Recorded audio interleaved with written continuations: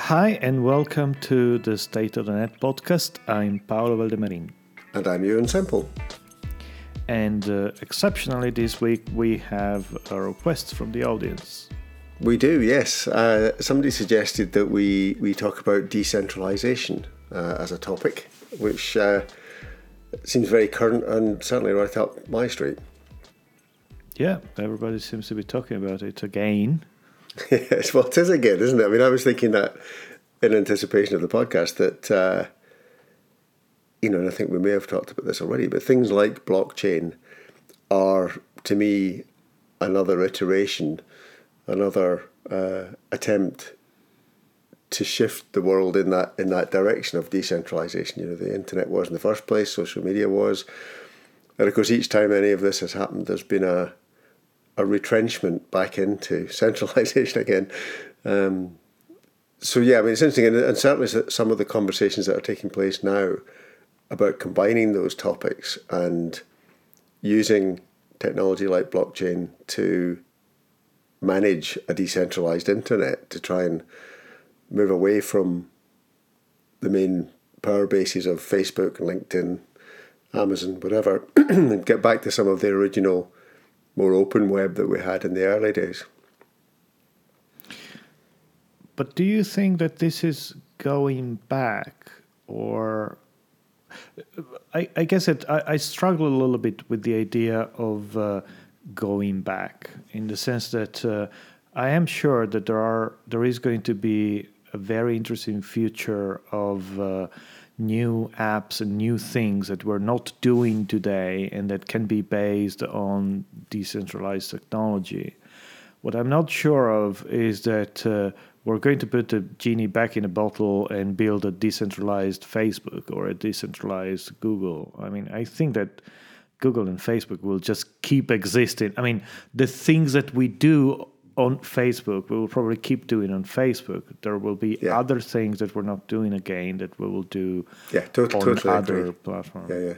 Yeah, I mean, I wasn't meaning we were going back in the sense that it's more of another iteration of a forward movement, and and we don't know what. As you're right. I think the trick is to come up with the next change, the next set of things that we don't know we need yet, and may end up being around. I was reading recently about all the concerns expressed about screen time and how much time we spend looking at screens. And this guy was making the point that, well, we won't be looking at screens at all in 10 or 15 years. And just before the podcast started, the two of us were talking about how much we love our Apple Watches. Mm-hmm. And part of the reason I love it is that I find Siri much more accurate on the watch than on any other device. And I'm increasingly using that to do things. And so, the supposition of this chap on the podcast about the lack of screen time is that we will interact with things, with capabilities, or even with each other, much more through visual things or audio, voice things. And the need to be stuck staring at a screen will begin to diminish. And I find it fascinating. We're still sort of struggling with the fact that people now walk along the street, especially if they've got AirPods in, really looking like they're talking to themselves. And I still find it disconcerting. And it still takes a bit of nerve to do it. I still, even in the house, I still feel slightly self-conscious about picking my arm up and talking to my watch. So I tend to wait till people are out the room before I do it, Yeah, I think that it's very exciting how probably going a little bit back to the idea of decentralization, we have these new platforms that are enabling, at this point, developers more than users to create new things. And we don't know what is going to come around, mm-hmm. but it's going to be... There are so many exciting things. But not only on decentralization, but in general, I don't know if you saw the presentation of a new Apple stuff. There was a demo of this app that helps you playing basketball. Mm-hmm. And thinking that today you have a platform that allows you to, through a camera, understand the movement of a human body, a whole number of indicators about how you move, how the ball moves, the angle, the speed, the acceleration, and it can send you real-time suggestions through your AirPods while you're playing to help you improve. And I mean, okay, I don't play basketball. I will never use that. But I thought that it was so brilliant how these people came up with these ideas that are completely enabled by the fact that you have a high-resolution camera and these new amazing, powerful processors being able to do AI on a chip in the phone that pretty much all of us have in our pocket. Yeah. And that does, I think, relate to the decentralization thing, because as the functionality becomes more intrinsic in real life, as it were, physical life, the fact that the phones know where we are and what, increasingly what we're doing, the Shortcuts app that's about to come out. I mean, I've used Workflow on the iPhone for a while, but the idea that the Shortcuts app gives me access to the stuff that's in the system is really, really exciting, because I can build in all sorts of triggers that do things automatically for me. And, still harking back to Apple's USP being that they don't use the data. The data's all on the phone and the functionality is mostly carried out on the phone, is, I think, related to the decentralization thing. Because as, technology becomes more than just sharing pictures of cats, but becomes intrinsic in how we live our lives, I think it matters more and more who gets to observe that and control that. And this is why the decentralization matters, because I want a high degree of autonomy over what happens with the patterns that I create by using these tools that are intrinsically linked to my life. Well, I guess that also... Do you remember World of Ends, the paper that... David wrote, yes. And I think that one of the arguments there was that innovation actually happened at the ends, not at the center. And the phrase that Stowe Boyd came up with, which was edgelings, which I've always liked as well. Yeah, exactly. Which is all about, there is not going to be a lot of innovation coming out from the big centered services. I mean, they need to cater for a huge amount of people. They need to, and to be fair, the huge amount of people don't care very much about decentralization. I mean, they're happy sharing photos and posting cat pictures there.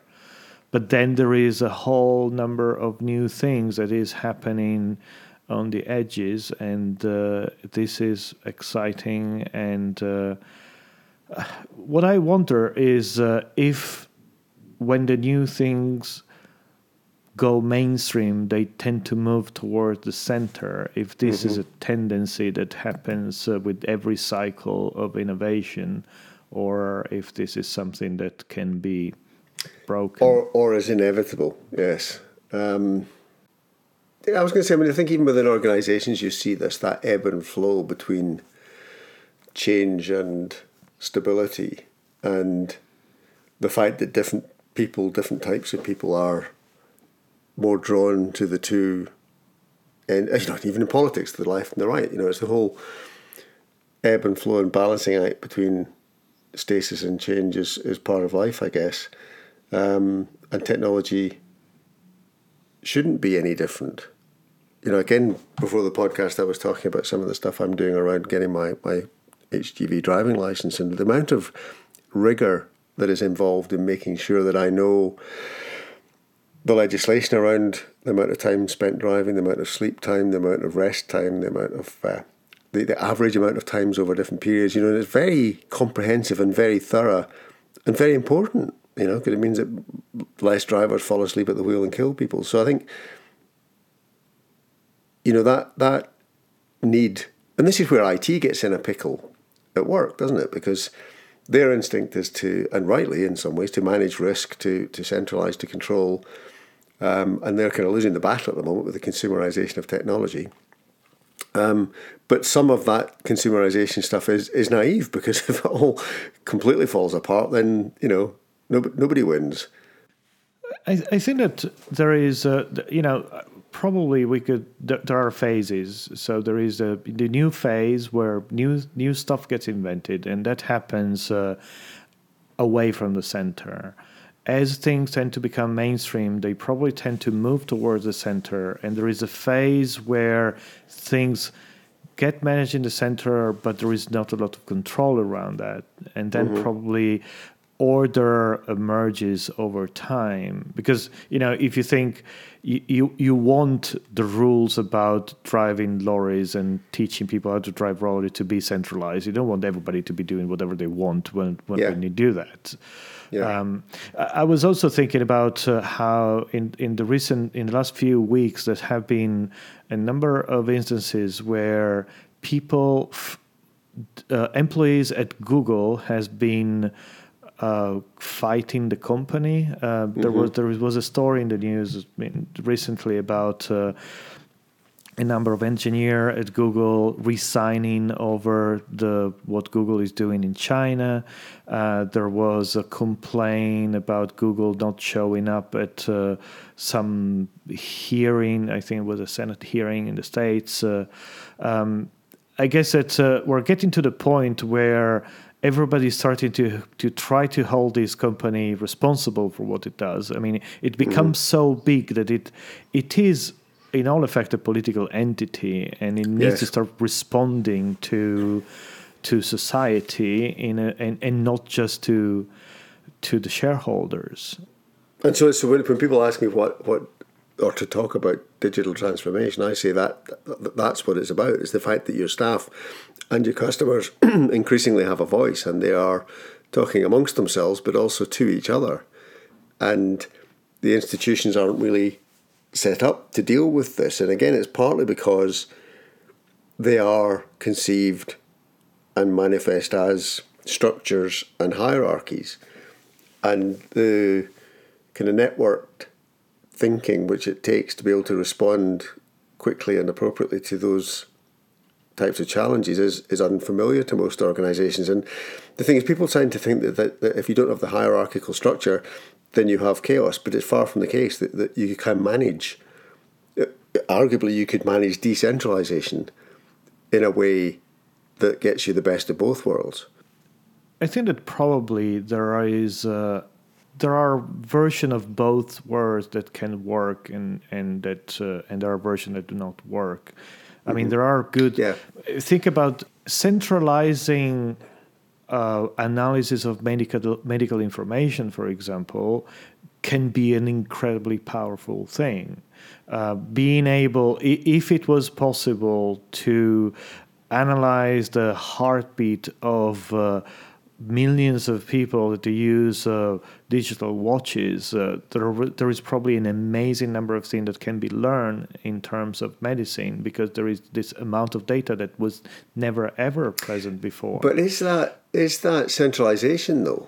Because in a sense, it's a bit like the principles of the internet. You can make the data visible, you can make the data accessible, you can gain the collective benefit from the patterns that emerge from that data without it having to be centrally owned or managed. Well, but let's say that if you want to analyze all this data, you probably want to have all this data in the same place at some point in time. The problem is how you do it in a way that respects privacy and you're not violating anybody's basic rights. So I don't think it's about not centralizing. It's about there might be cases where you want to move some kind of information towards the center because it makes sense to be able to look at all of it at the same time, but you need to do it in the right way. In the same way, as there is a number of other situations where moving things toward the center doesn't make any sense, and it's perfectly fine to keep it on the edges where we can handle it. There is a pull toward the center in terms, put everything there. It will be safe and cozy, and you will not have to worry about it, which is simply not true. Especially then, I guess I wonder. There is also again probably an old generation, new generation dichotomy. about. I think that we tend to think about everything we create having some intrinsic value that needs to be archived forever. So there is the argument of I want control over my stuff. I mean, I have all my photos and I have 53 backups of everything because I don't want to lose anything. And there is the argument, everything I post on Facebook, well, what if tomorrow Facebook disappear? That will all be lost. How will humanity keep going without my cat pictures? And you have a new generation that actually is mostly attracted by tools that are actually ephemeral by design. It's you create something, all photos disappear within 24 hours, and that's perfectly fine. So it's really, really interesting, because when you were describing the benefits of centralization, I found myself thinking, well, but there isn't a centre. Because depending on the activity, depending on the data, depending on the use, there's gazillions of centres, different groups, different people, different tools, different functions. You know, even nation states aren't the centre anymore. There's so many of them, and they're all at odds, and so there is no centre. And then when you were talking about that human instinct to try and stabilise and pretend there's a centre, took me back again to the conversation we had before we started about Buddhism and about meditation and mindfulness, and that challenge of trying to identify the I, the me that we're so desperately trying to protect or relate to, and the increasingly apparent fact that it isn't there at all. And so I think these are intrinsically linked ideas, and we've got this fetish about centralisation and hierarchy and control because of the philosophical position of the monotheist religions and a God in his place in heaven and everything else in its order, which has always been a fiction and is becoming increasingly apparent a fiction, which is why things like mindfulness and Buddhism are beginning to appeal to more people, because it's making apparent that actually life is edges. We're all edgelings. Even in our own psyche, we are a collection of aspects of being human that kind of come together ephemerally, pass away and move on to the next set of coming together. And it's just fascinating that the technology in some ways is finally beginning to potentially reflect this. Well, probably it's a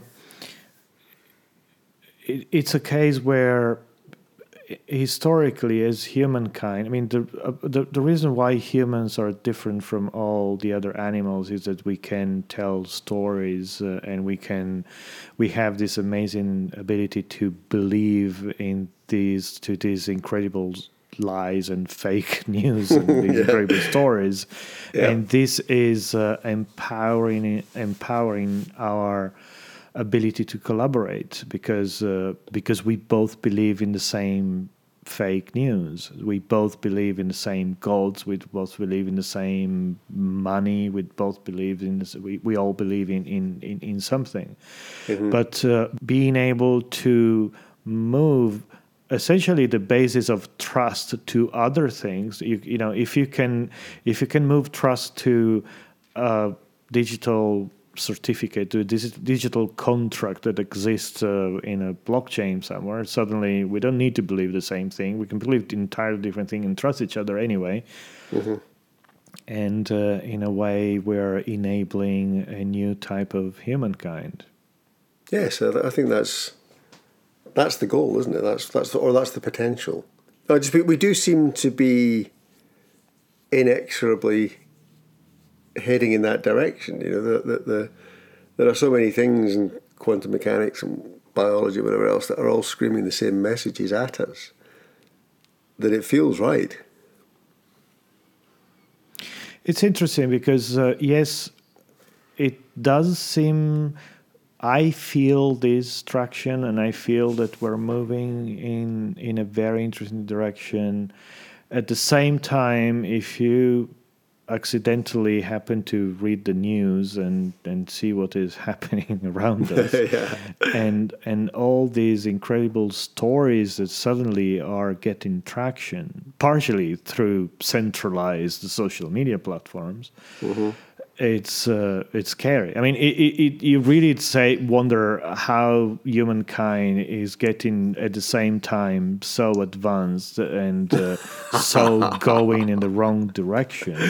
Yeah, it's literally on the same in the same moment. yeah. I want to use this post to give a disclaimer to users, to our listener. I know that during this recording, we continuously refer to this amazingly interesting thing that we say before we start recording. But actually, the really good bits happen before we start recording, that's right. Yeah, I mean, it sounds like before we start recording, there are these amazing conversations, but there aren't. We talk for 5 minutes before we start recording. Yeah. I must stop doing that. You're right, Paolo. So every time we say, well, as we were saying before, that it's like at conferences. It's one of the things that at some state of the net, I think we decided to tell people, say, look, there is no other place outside. That's right. You keep going to conferences and people keep saying, as we were saying last night at dinner, and people say, yeah. But it's funny because this is where, I have to say, conference organisers can be culpable in this because they want to, or I get frustrated when they say, "Well, we need to get the panel together before." What? Why? Why stage manage it? Why try to preempt anything that happens? And of course, that's why we end up sitting on the stage and going, as we were saying earlier, because somebody made us sit and talk to each other before we got on the stage. I mean, I'm a little bit in favor of centralized conferences from that point of view, in the sense that you're a closet control freak, aren't you, Paolo? Yeah, totally. Otherwise, I would not be. I mean, I wouldn't be in the. I've been organizing this conference for 10 years, and if you're not a little bit of a control freak, you don't do that. But I guess it's you only have 20 minutes. You want those 20 minutes to be good for the people sitting in front of you, and having a little bit of organization probably does help. But I think it becomes awkward when it sounds like those 20 minutes are spent discussing about other more interesting conversations that happen somewhere else. That is completely wrong. I totally derailed it. Yeah, no, that was a good aside. Because actually, I think it's, again, a related aside in as much as I don't know what I'm going to say until my mouth opens most of the time, which is probably very apparent to people. So in a sense, I've got it at the moment. Somebody wants me to do an interview for an intranet video thing. And they're wanting to organise the questions and tell me the questions, and I'm having a look at them. So, but it's just stuff. It's stuff I know. If they want me to take part because I know this stuff.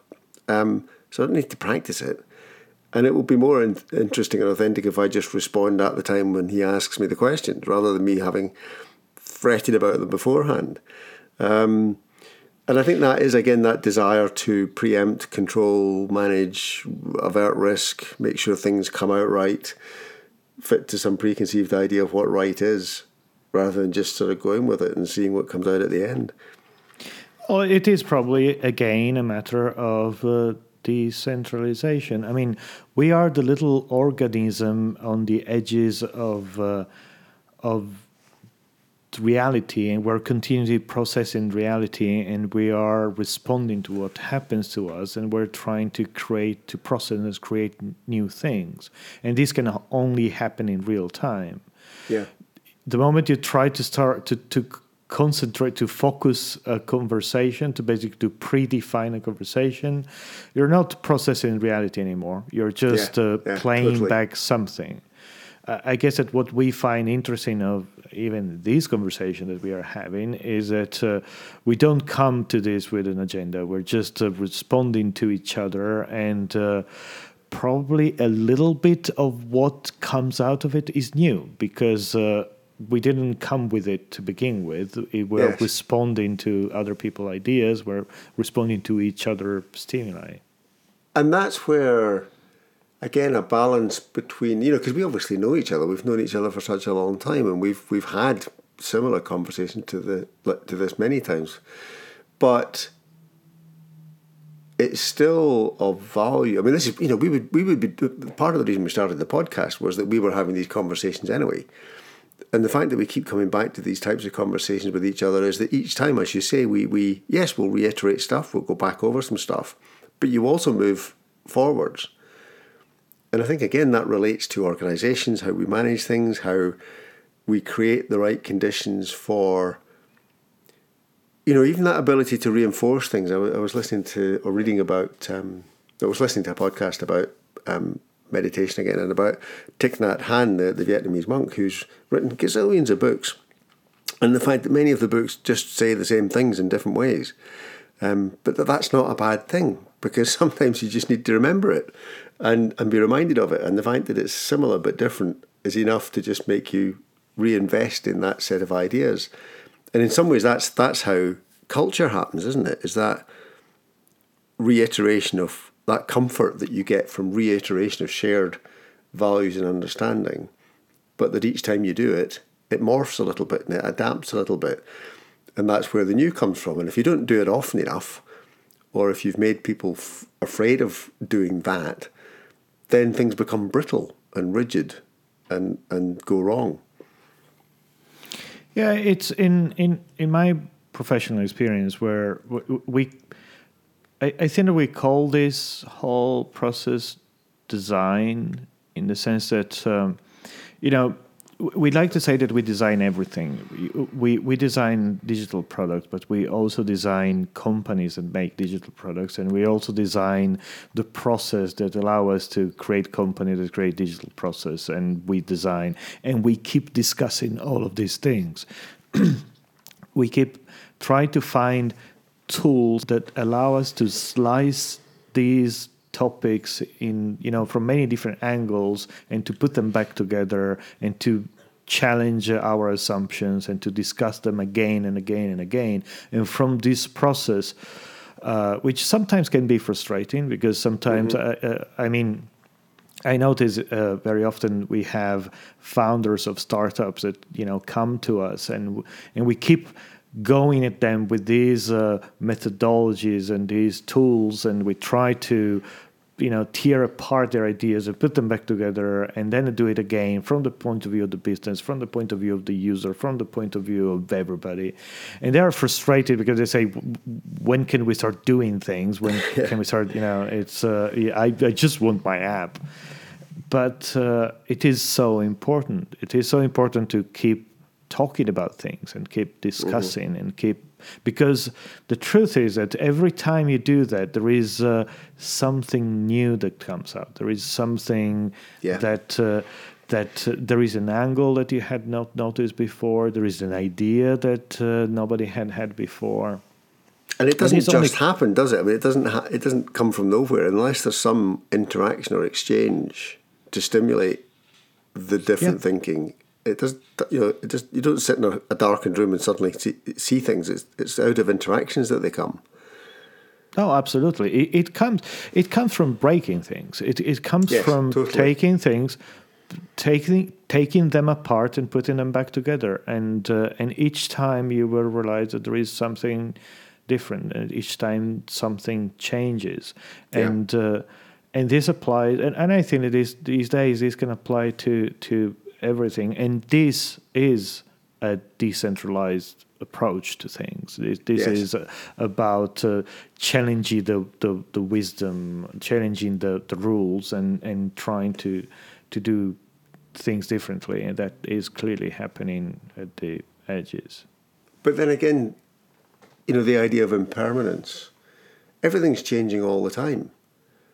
Your bodies are changing, the cells are changing, the world around us is always changing, and yet we're so terrified of that change. And it's because we're eventually going to die, and we're all sort of subconsciously aware of that. And so that idea of fixing things and trying to keep things stable is, an existential challenge, if you like. And so that is where the ideological or philosophical shift from trying to maintain that to being comfortable with and accepting of the inevitability of change and impermanence is actually underpinning the whole centralised, decentralised thing to some extent. Because actually in nature you don't have centralisation. Everything's decentralised in nature. Yeah, we are just a bunch of cells moving around all together, but actually, I don't remember after how long every single cell of our body has been replaced. It varies depending on which bit of your body, but some of them is pretty quick. Others, things like bones let me take tell longer. you, But I've seen pictures, and I think that it's the cells I had before, which much better than what I have now. I mean, I think that for some reasons my cells have been degrading, but hey. And there's fewer of them as well. Your brain cells are all dropping off it. Yeah, well, I mean, I actually said since I'm walking around with more cells these days. I just moved to the different part of the body, but no. In your case, you have less cells. In my case, I don't. Yeah, I'm trying to lose a few cells, but it's not working. I think so. Yeah, exactly. But it is true. I mean, and again, I think there is something about consciousness and this idea of trying to fix things, try to have immovable organizations that give us safety, give us a feeling of trust and comfort, which it's very human. Yeah. And especially in moments when we are concerned, we try to go back to these ideas that are false but comforting. And if you that's taking us back to the news stories. I mean, Exactly. That's what's happening, isn't it? Trump and Brexit are both examples of that. And I don't think anybody's saying that that's inevitable. I think that's just part of being human. I guess what we're saying is just don't take it too seriously, or be aware of it as a. It's not everything. It's not absolute. It's not the truth. It's not one version of things. It's a particular way of looking at things at a particular time that might, in the short term, make things better. But it's not to try and maintain that as an absolute bottom line. The way things are is why we get into trouble. So I guess that the takeaway from today's episode is don't worry, there is no center. And get rid of as many cells as you can. So, thanks for that, Paolo. Thank you, and thank everybody for listening. If they want to find you, where are you? ewansample.com is probably the easiest place. And I have a brand new domain for my site. Is Paolo Valde, is PaoloVal.de, and everything is there. Yeah, I got myself a German domain. See you next time then. See you next time then. Bye.